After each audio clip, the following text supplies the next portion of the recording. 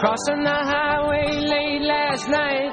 He shoulda looked left and he shoulda looked right. He didn't see the station wagon car. The skunk got squashed and there you are. You got your dead skunk in the middle of the road. Dead skunk in the middle of the road.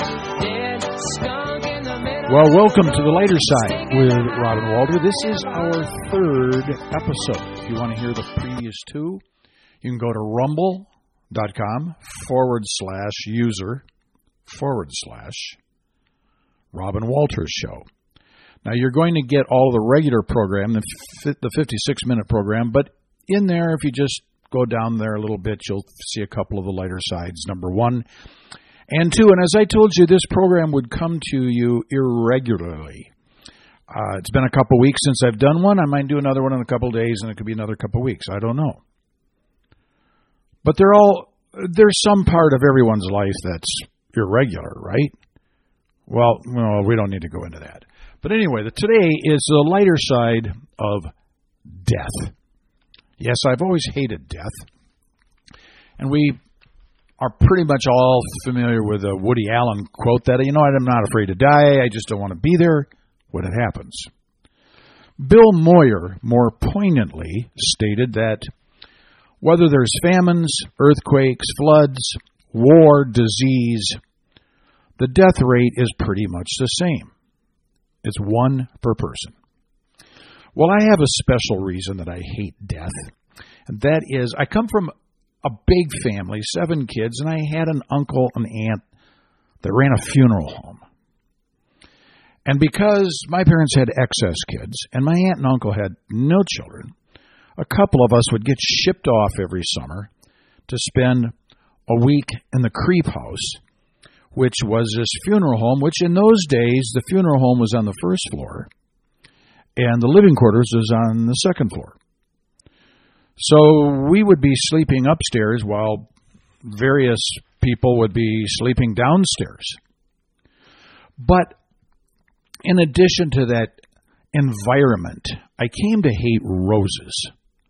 Roses to me are the smell of death. I can't help it.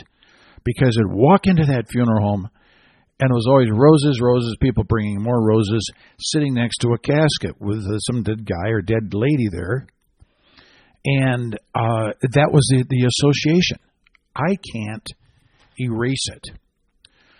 But the funeral home environment is different. They even had their own special jokes surrounding death. Like, not the Woody Allen one, but like, what did one casket say to another casket? Was that you coughing? Those corny things, which we thought were pretty funny, but a tad morbid. Well, I guess it would be morbid, wouldn't it? But if you were in the casket, it's probably a good thing that lying there you can't hear what people would be saying about you. Who knows what they'd say about me? I'm not sure that I'd want to hear it. Well, at least his kids turned out all right. Or, you know what? He still owes me $20. Or this one. Gosh, just look at him. No wonder he had a problem getting dates. Well, we all know that at the end of life, eternity comes in one of 2 ways. You're either going to go to heaven or you're going to go to Chicago. That's it. But I can tell you, I know what I really would like to hear if I could hear something sitting there, lying there in the casket.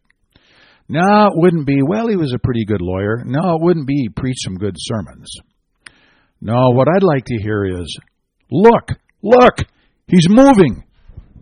From the lighter side, Walter out.